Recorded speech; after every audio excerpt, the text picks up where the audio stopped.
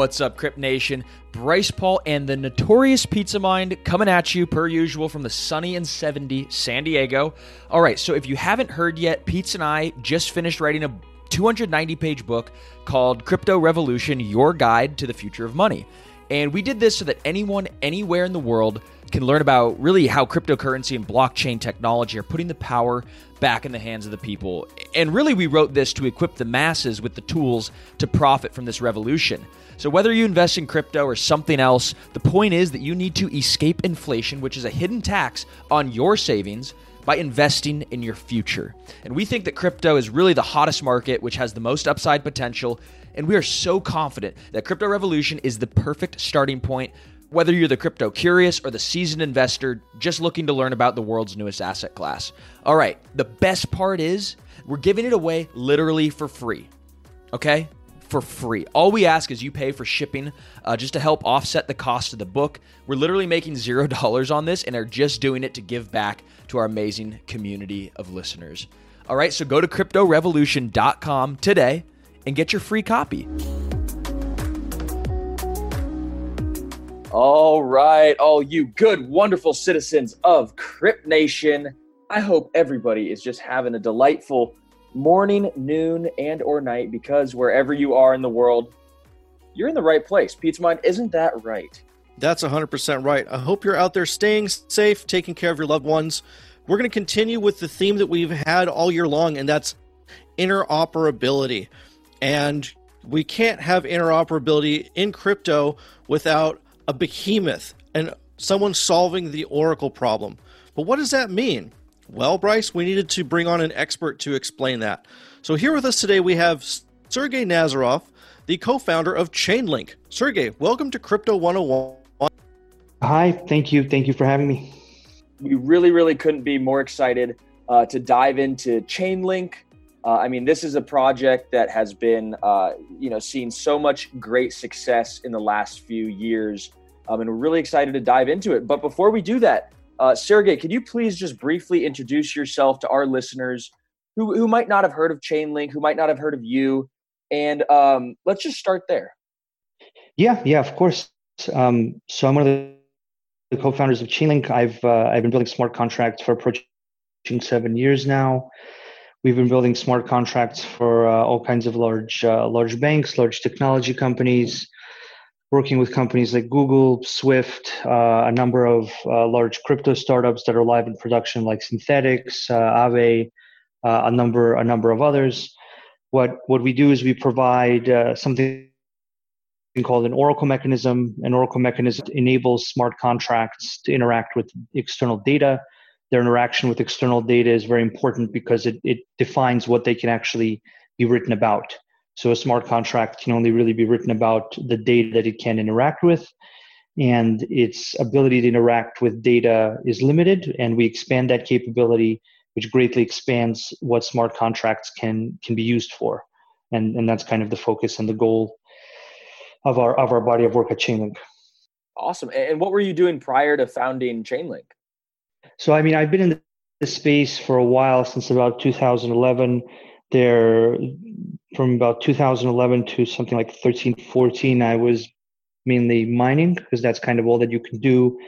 And then with all the initial appearance of what were then called app coins, which was the first smart contract-based systems beyond Bitcoin multisig, we started building some of the first decentralized applications, things related to secure messaging like CryptoMail, something called Secure Asset Exchange related to decentralized exchange.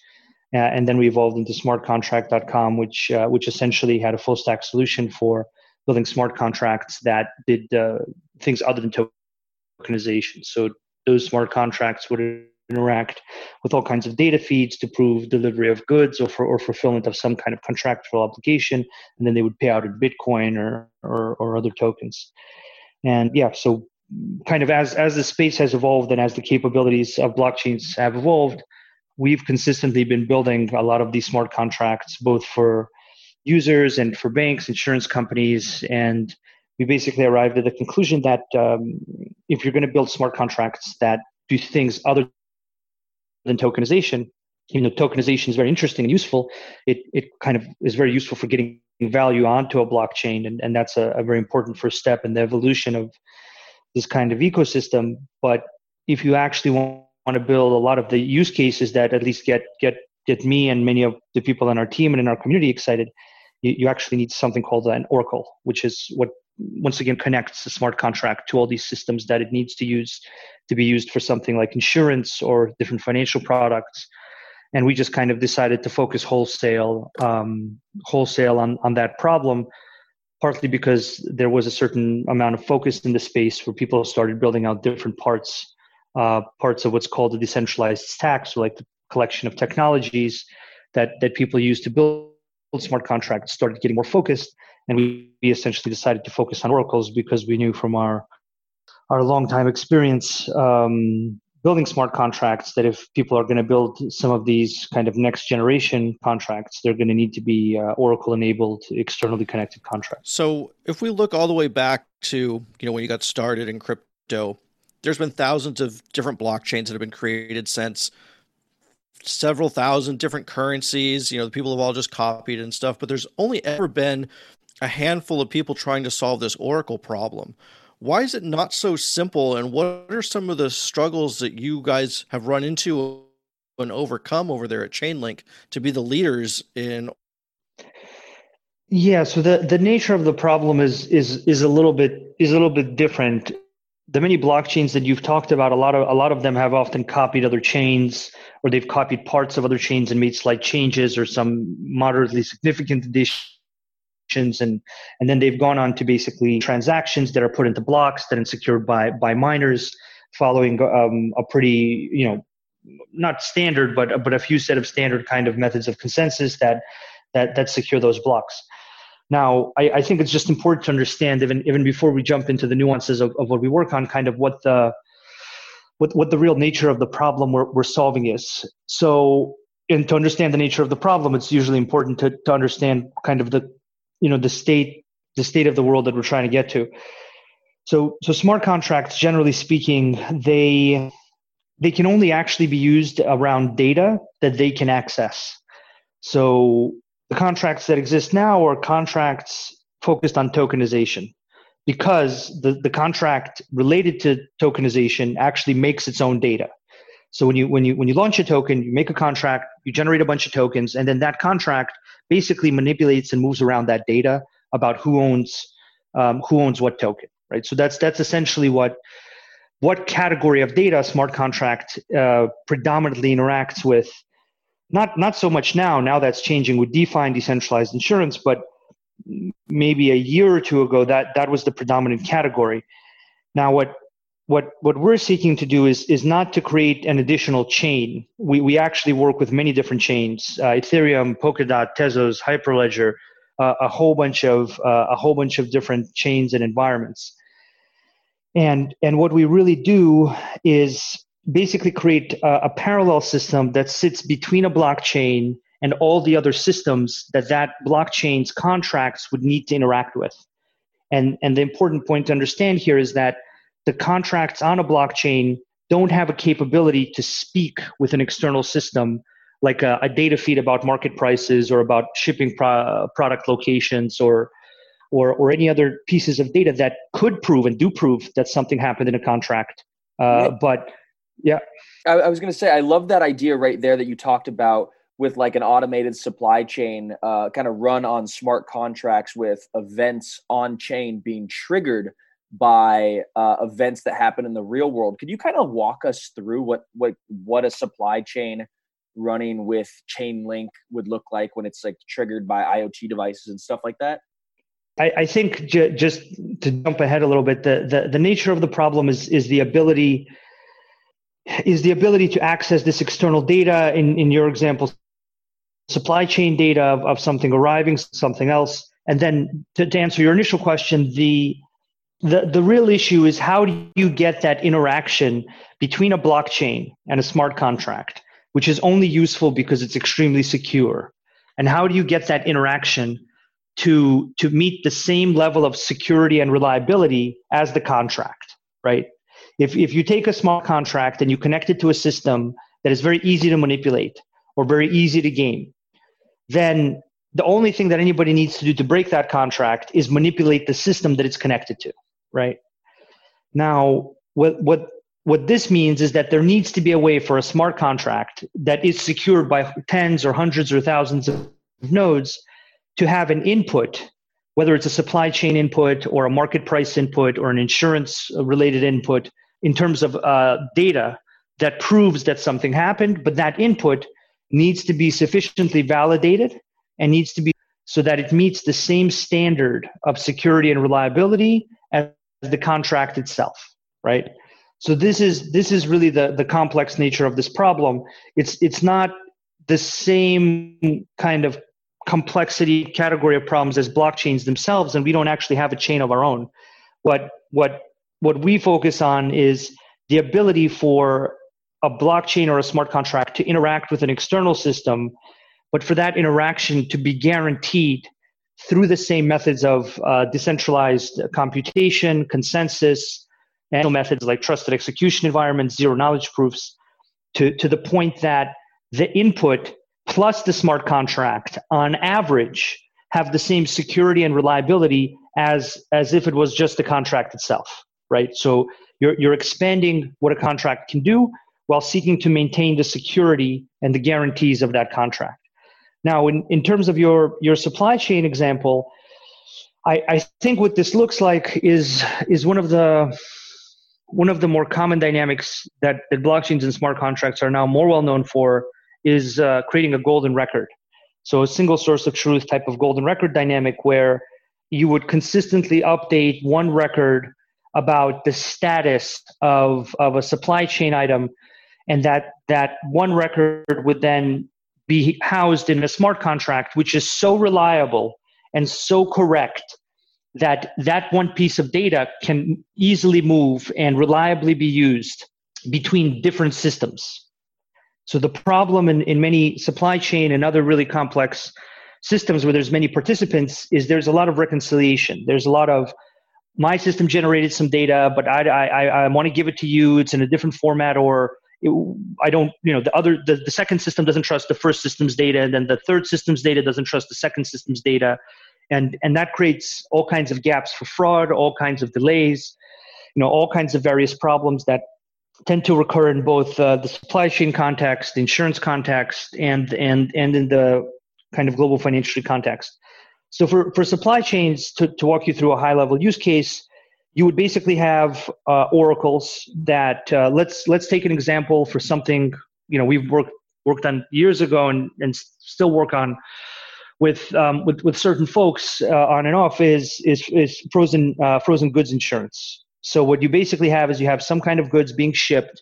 Those goods need AIS, something called AIS GPS data. That's data about where the location of the container ship. You can have IoT data about the temperature of the goods. And then you can basically see that the goods are in transit, the goods have remained frozen, the goods have arrived at a port, the goods have gone through a certain customs procedure, and all of this data can then get appended to a single contract record about those goods. And that single contract record about those goods then forms a single source of truth that everybody can drive their systems off of, right? And so now people don't need to necessarily kind of rebuild every part of the record's history or data. They can rely on a single record that is reliable because it's in the form of a smart contract, but also very importantly, it's reliable because the data that's being appended to it is also considered reliable, right? So I think in all of these examples, whether it's supply chain based or decentralized finance or insurance, in all of them, there's a consistent path to creating either a record or some kind of logic that people know is going to be reliable. And the manipulation of that logic, it can take different forms. It can be an attack vector on the chain. It can be any number of other attack vectors.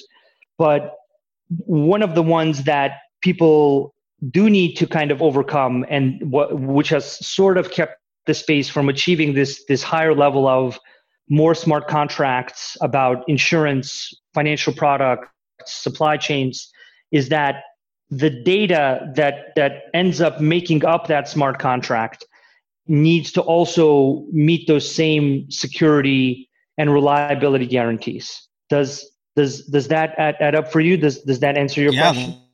That's an amazing answer. One of the favorite examples that I have, and I think one of the greatest that could be for oracles, is for me, baseball. Let's say, for example, you've got all of your tickets that have been tokenized, or even not, potentially, but you've got these IoT sensors at the stadium, and they're detecting changes in barometric pressure, and they trigger a smart contract and say, hey, let's confirm that the weather report says it's probably going to rain. The IoT device, the weather report, that triggers another event when they both match, and they send a message to the commissioner of baseball saying, hey, more than likely this game's going to get rained out. Do you want to cancel the game and refund all the tickets? With one button, the commissioner says yes, and then through all kinds of smart contracts, all the tickets are refunded, the game's rescheduled, all the websites that are tracking the game get updated, all in real time, essentially, thanks to something like what you're building at Chainlink. Yeah, I think all of that can happen, and I think the things to highlight, there's a lot of pieces that need to get built for something like that to happen, and I think it makes perfect. I think the ones I would highlight that are relevant to what we're working on is the ability for the contract to know about what's going on with in order to come to a certain determination, and for that determination to then do something like maybe you need the smart contract to pay people back in different currencies. And then you can have an Oracle or a Chainlink that's also related to generating a payment in some system that's outside of a blockchain and then returning proof back to the system that the payment has happened. So, I mean, I think the way that I would really think about Chainlink and Oracles is that it's a very very strong augment and a very significant complement to what blockchains are able to do. And for example, the example that you've talked through would definitely need an Oracle, as would other examples like that, where you would use the rain data to provide insurance to farmers in the markets so that they could be made whole if there wasn't enough rainfall, or to make decentralized financial products like the ones we're starting to see grow in the market now.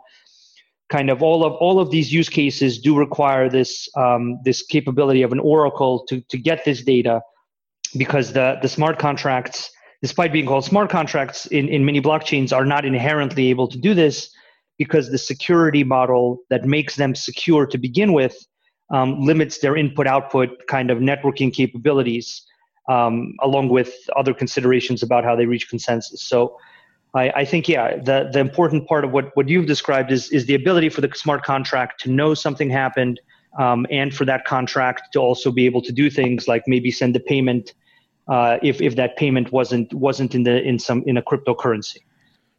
Speaking of DeFi, you just mentioned, that's one of our other favorite topics here. I saw you recently launched like 25 price reference data feeds for DeFi. Can you talk about why these data feeds are so important to DeFi?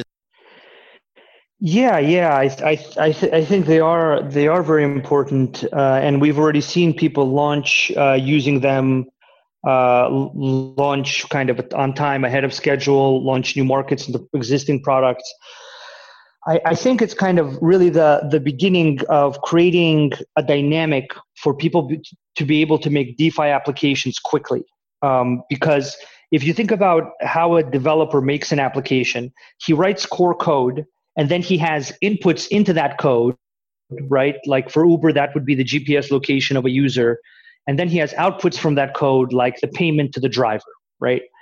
And it's very difficult to quickly make an application or even make an application at all if you don't have inputs and outputs, right? If you don't have an input about GPS data you can't make of a user, you can't make Uber. And if you don't have the ability to pay out a driver, it's also probably very difficult because you have all kinds of limits. So what these DeFi reference price data feeds do is they provide a very critical input to the world of decentralized financial products, and that critical input is price data. So financial products, a lot of them are basically almost completely, in many cases, they are completely driven by price data.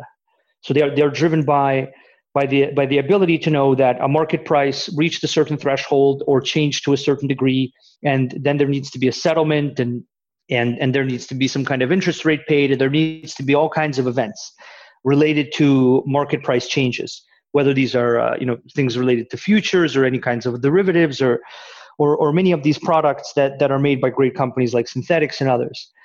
Now, one of the things that has been holding people back is this Oracle problem, is this Oracle mechanism. And what we've done at Chainlink is we have a very flexible Oracle mechanism and kind of network of node operators that can be used in many different ways. And one of the ways that it's used in this case is we've composed a network of high quality nodes, in many cases over 20 nodes, to validate that a market price is at a certain level. And that highly validated piece of data is then used to trigger a smart contract, providing the assurance that the accuracy of that data is something that, in combination with the contract security, creates a truly reliable, highly secure, end-to-end kind of smart contract, right? So these price reference data feeds, they're putting on a large amount of data on chain into networks like Ethereum. I think it's the most data on chain that's ever been on there, and we have a large amount of users already using them, even more starting to use them. And the other really fascinating thing is that these networks will actually be sustained by user fees.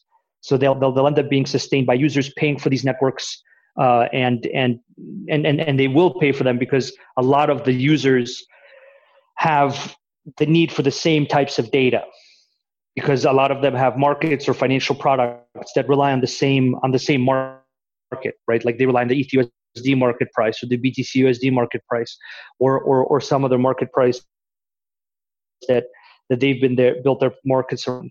So I think with the price reference data networks, we're seeing two very exciting things. The first one is the ability to streamline the process through which a developer goes through to make a decentralized financial product. And thanks to Ethereum and other really interesting blockchains, it's a streamlined process from the point of view of writing the core code. And now, thanks to Chainlink and these reference price data networks, it's now a streamlined process in the second half of that process of like, what are the inputs into this decentralized financial product. Do you have a friend who's interested in getting into cryptocurrency, but they don't know where to start building their portfolio? Well, we have the answer. It's called CopyTrader by eToro.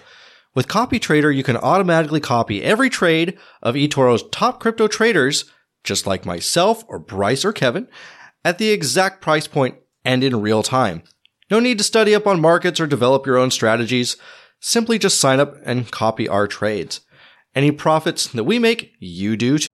You know how to book flights and hotels. All you're missing is a tool to plan the travel experiences you'll have once you arrive. That's why you need Viator. Book guided tours, activities, excursions, and more in one place to make your trip truly unforgettable. Viator has over 300,000 travel experiences to choose from. Everything from simple tours to extreme adventures and all the niche, interesting stuff in between. So you can plan something that everyone you're traveling with will enjoy. Real traveler reviews give the inside scoop from people who've already been on the experiences you're considering. So you can plan with confidence. Free cancellation helps you plan for the unexpected. And 24/7 customer support means you can travel worry-free. Download the Viator app now and use code Viator10 for 10% off your first booking in the app. Find travel experiences for you. Do more with Viator.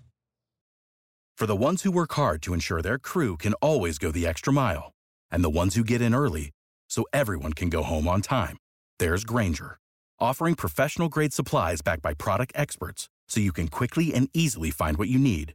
Plus, you can count on access to a committed team ready to go the extra mile for you. Call, click Grainger.com, or just stop by. Grainger, for the ones who get it done.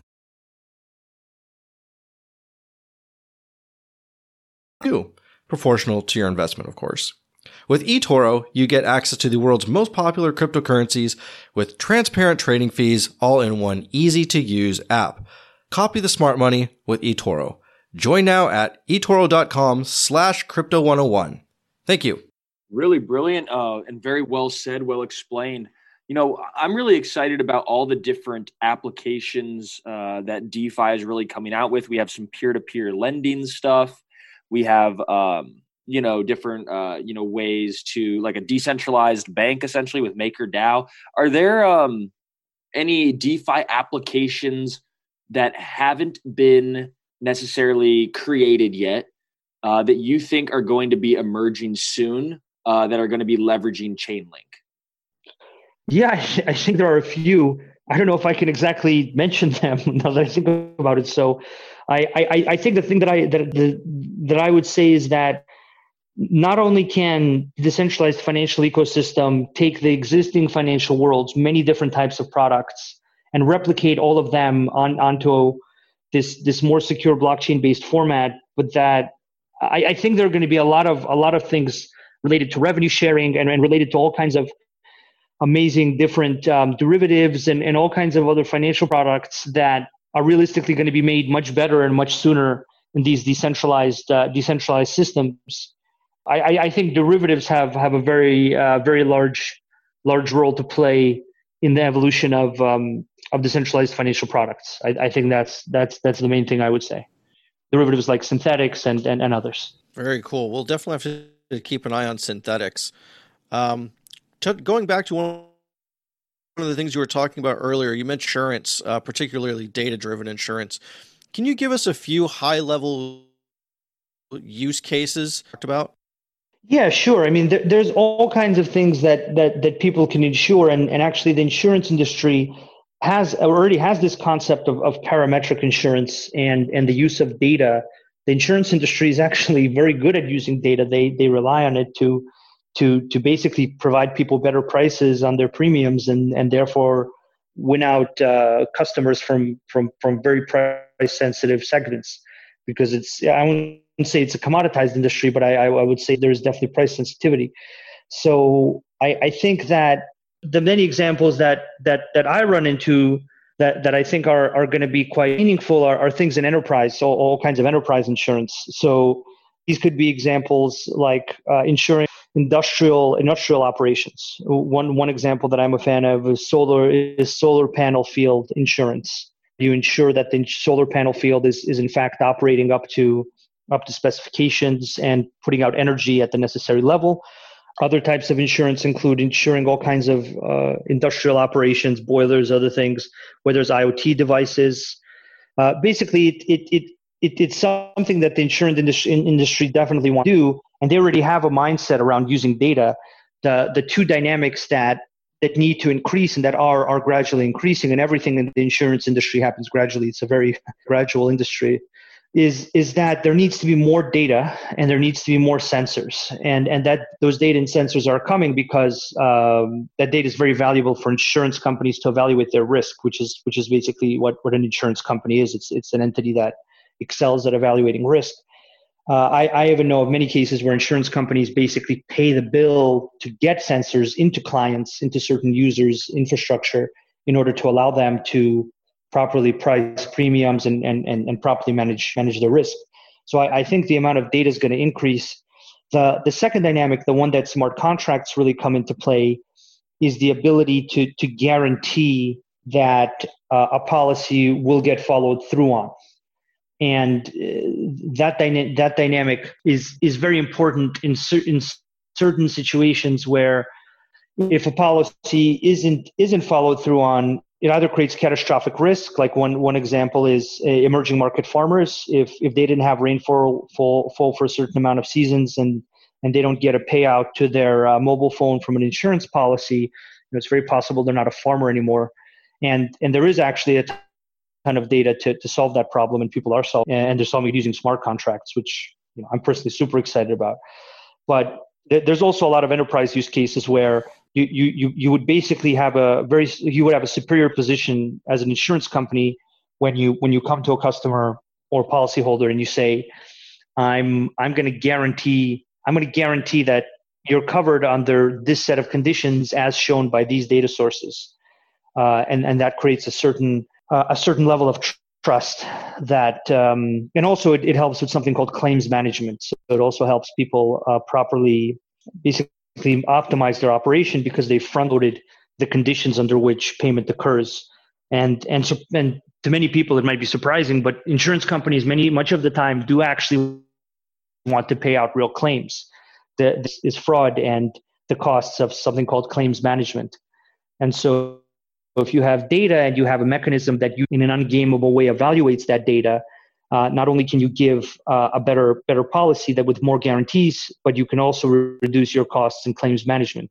So I think, there's definitely something coming there. I think it's just a gradual process. We put out a blog post on the insurance industry relatively recently, and I think it's definitely in the future of blockchains. It's just in an industry that moves relatively gradually, that usually speeds up only when the competitors in the industry begin to do something. So in the insurance industry, they have a very prevalent kind of fast follower dynamic where they seek to catch up. They don't seek to. It's just, like the first companies that were able to use data from cars about how fast car drivers were driving, they became very successful very quickly. And the other insurance companies were then compelled to catch up. So it's one of those industries that moves very gradually, but then when one or two competitors start getting a lead from some kind of technology, the rest of the industry very, very quickly begins to is what has historically kind of been the case with the insurance industry. Makes a lot of sense. Yeah, the insurance industry, that's such a large incumbent industry that will be heavily disrupted, I think, by blockchain technology and all the things that you guys are doing. But also another industry that I'm really excited to kind of, that's really hardly emerging here is the gaming industry. And I think blockchain is going to have a really big impact on that. And I see that Chainlink's beginning to integrate with a few blockchain gaming apps. How really are gaming applications gaining value from being built on the blockchain? That's kind of the first question. And what particularly needs do they have when it comes to using oracles? Yeah, so I think the dynamic with gaming is another recurring dynamic around how making a certain type of agreement fraud-proof is particularly valuable. So I think that in gaming there are many examples where the gaming platform or the system that's responsible for paying people or determining if they get paid is essentially gamed, right? It's essentially gamed by employees of the system or any number of other means. And for people that actually play various types of games, this is a concerning dynamic. The second part of the dynamic that is worrying, and I wouldn't exactly call it fraud, is when the rules of ownership in a game change. So either when a game shuts down and all the digital goods you've acquired are no longer useful, which can be quite difficult for certain people that have spent thousands of hours gaining those goods, or when the rules around those goods begin to arbitrarily change in a way that isn't driven by like market dynamics or value, but it's driven by a kind of centralized decision about how to change the value of certain goods. So I think blockchain based has a lot of very positive qualities to it in terms of the ability to provide guarantees to gamers that the game that they're playing is indeed fair and is ungamed and it's not a rigged game that is in favor of the operator of the game or somebody who's able to compromise their systems. All of which happens relatively often and is actually the basis on which certain games compete, is that they seek to prove to users that their system is both immune to manipulation by employees and immune to manipulation by malicious external actors. Now that's what the blockchain excels at, right? And smart contracts excel at, is providing proof that the computation or the transaction or the kind of contractual outcome has been evaluated and decided on correctly. Now, from the point of view of Chainlink and oracles, the things that gaming companies care about is actually it's similar to insurance or financial products. It's that the inputs into that highly reliable system of defining how the game works are also reliable. right? Because the users and people who take risk by engaging in a game that could be rigged, or by using an insurance contract, or by using a financial product, users don't particularly care why a system failed. Like, they kind of care later on, and they would want to know because they want to avoid a future risk. But whether the system fails from a smart contract issue, or from an Oracle related issue, or a data source related issue, all of these kinds of explanations are secondary to the fact that the game was rigged, or they lost money, or something highly negative happened. And I think that in gaming, the things that we're seeing is the use of external data around defining a game, the use of randomness, which is something we're working on very heavily, and providing high quality verifiable randomness to gaming products through oracles, and basically all the other inputs that a game would want. So I think the right way to view a blockchain game, or decentralized insurance product, decentralized financial product, is that it actually consists of two parts. It consists partly, almost in half, of the contract on a blockchain, and it consists in the other half in all the inputs that it relies on. And if either of those halves become insecure or unreliable, then essentially the system, that specific contract, cannot be relied on in the unique way that smart contracts seek to be relied upon. And in gaming, it's no different. It's just a slightly different audience, and they have slightly different requirements. But all of those requirements are ones that we seek to meet through the delivery of external data, soon, very high quality verifiable randomness, and a number of other inputs that they need. It's a very valid use case for blockchains, because once again, the creators of the application are actually seeking to show their users that their application is immune to being rigged against that same user. And this ability to provide that proof and that guarantee to that user is actually a unique property of blockchains. It's something that I see a lot of people working on and improving, us among them. That makes a lot of sense. After listening about Chainlink for the past 45 minutes or so, it's very easy to see why there's such a dedicated following that Chainlink has. Everyone that I talk to absolutely loves Chainlink. How can our listeners get more involved with you guys if this is their first time hearing about it and they want to join? Yeah, of course. We're actually a very, very open group, and we have a kind of idiotocracy that we seek to enforce both within the core team, the larger team, and hopefully throughout the community. I think it really depends on how people generally want to contribute to an open source, decentralized kind of blockchain-based project like ours. If they're very technical and they can write code, we're an open source project. We're very open about what we're working on and the current state of development and what we're building at the moment. So we're absolutely open to working with people on an open source basis, on a part-time basis, and building out this system of oracles to take smart contracts to the next level.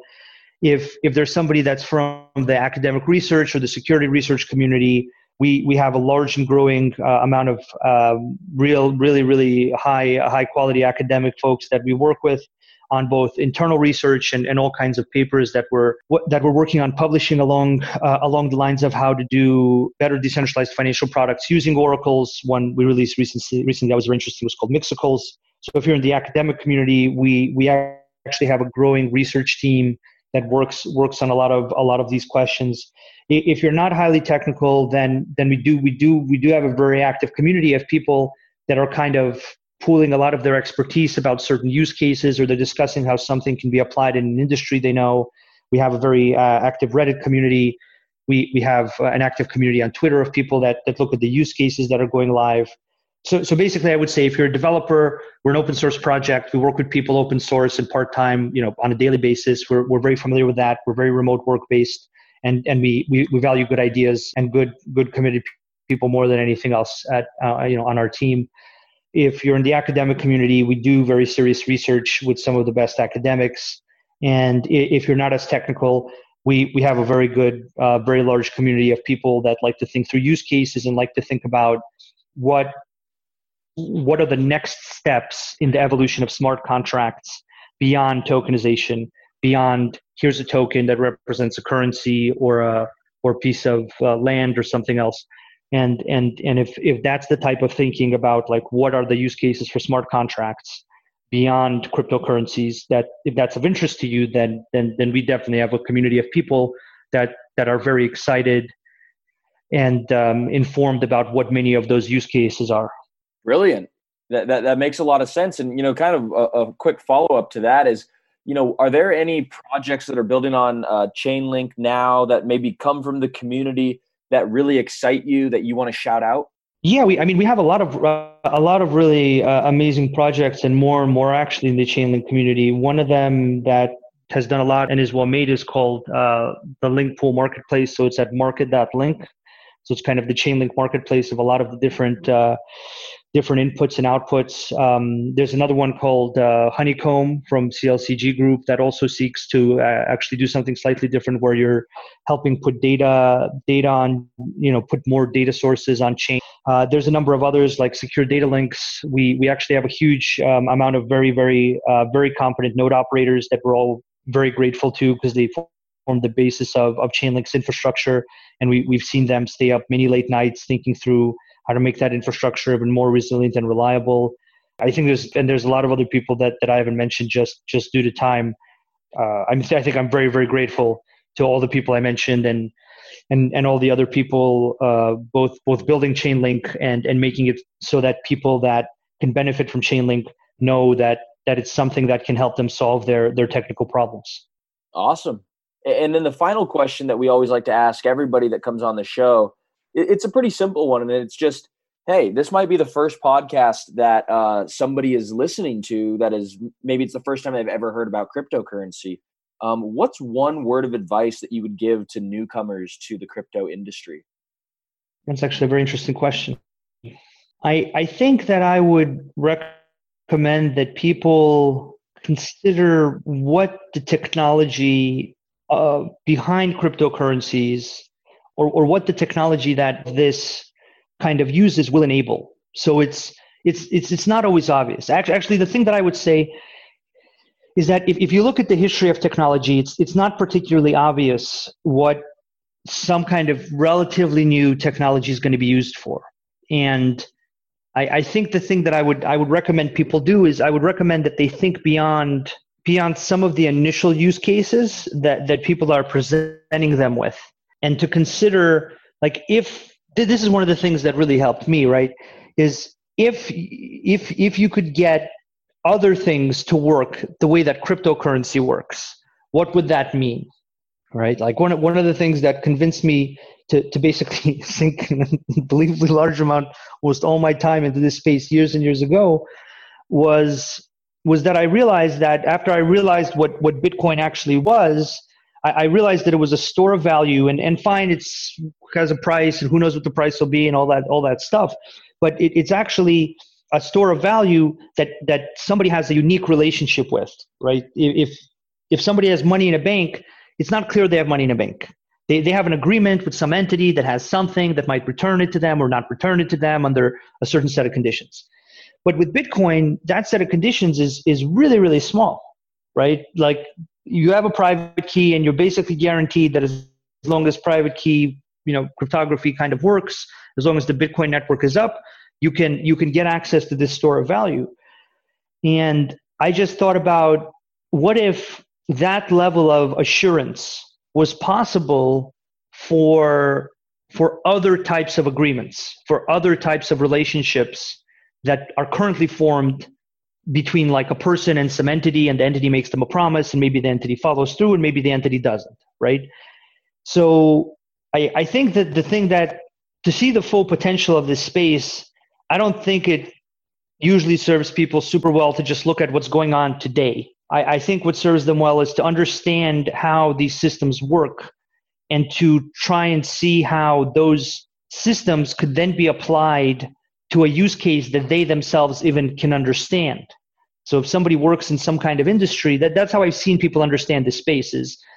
They understand what blockchains do, and then they suddenly think of a use case like your sports ticket example, right? And that use case is particularly kind of informative to you because it relates to something that you know is a problem.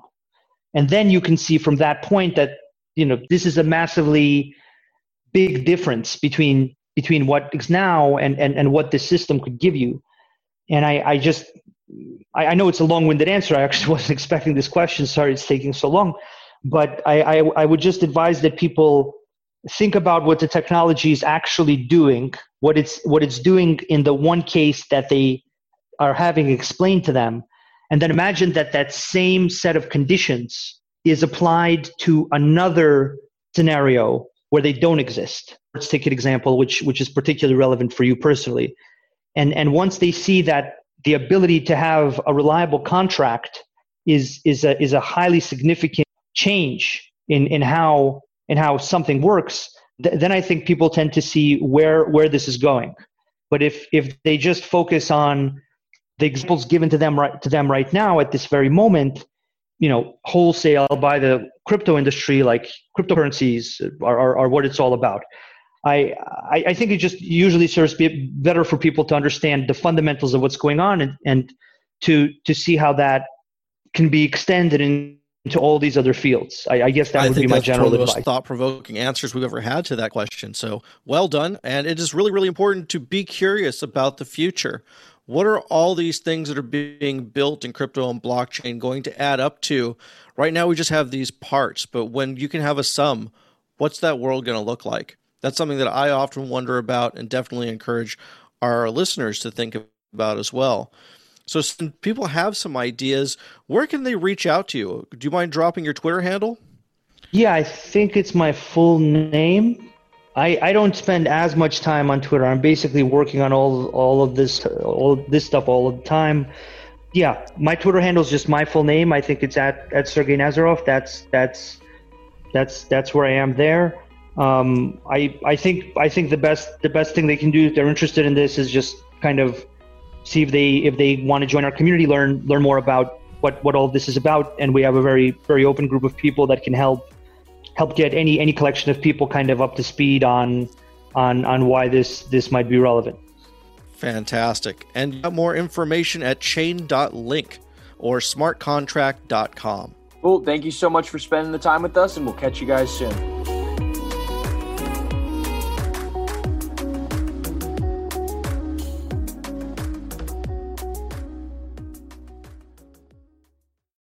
For the ones who work hard to ensure their crew can always go the extra mile, and the ones who get in early so everyone can go home on time, there's Grainger, offering professional-grade supplies backed by product experts so you can quickly and easily find what you need.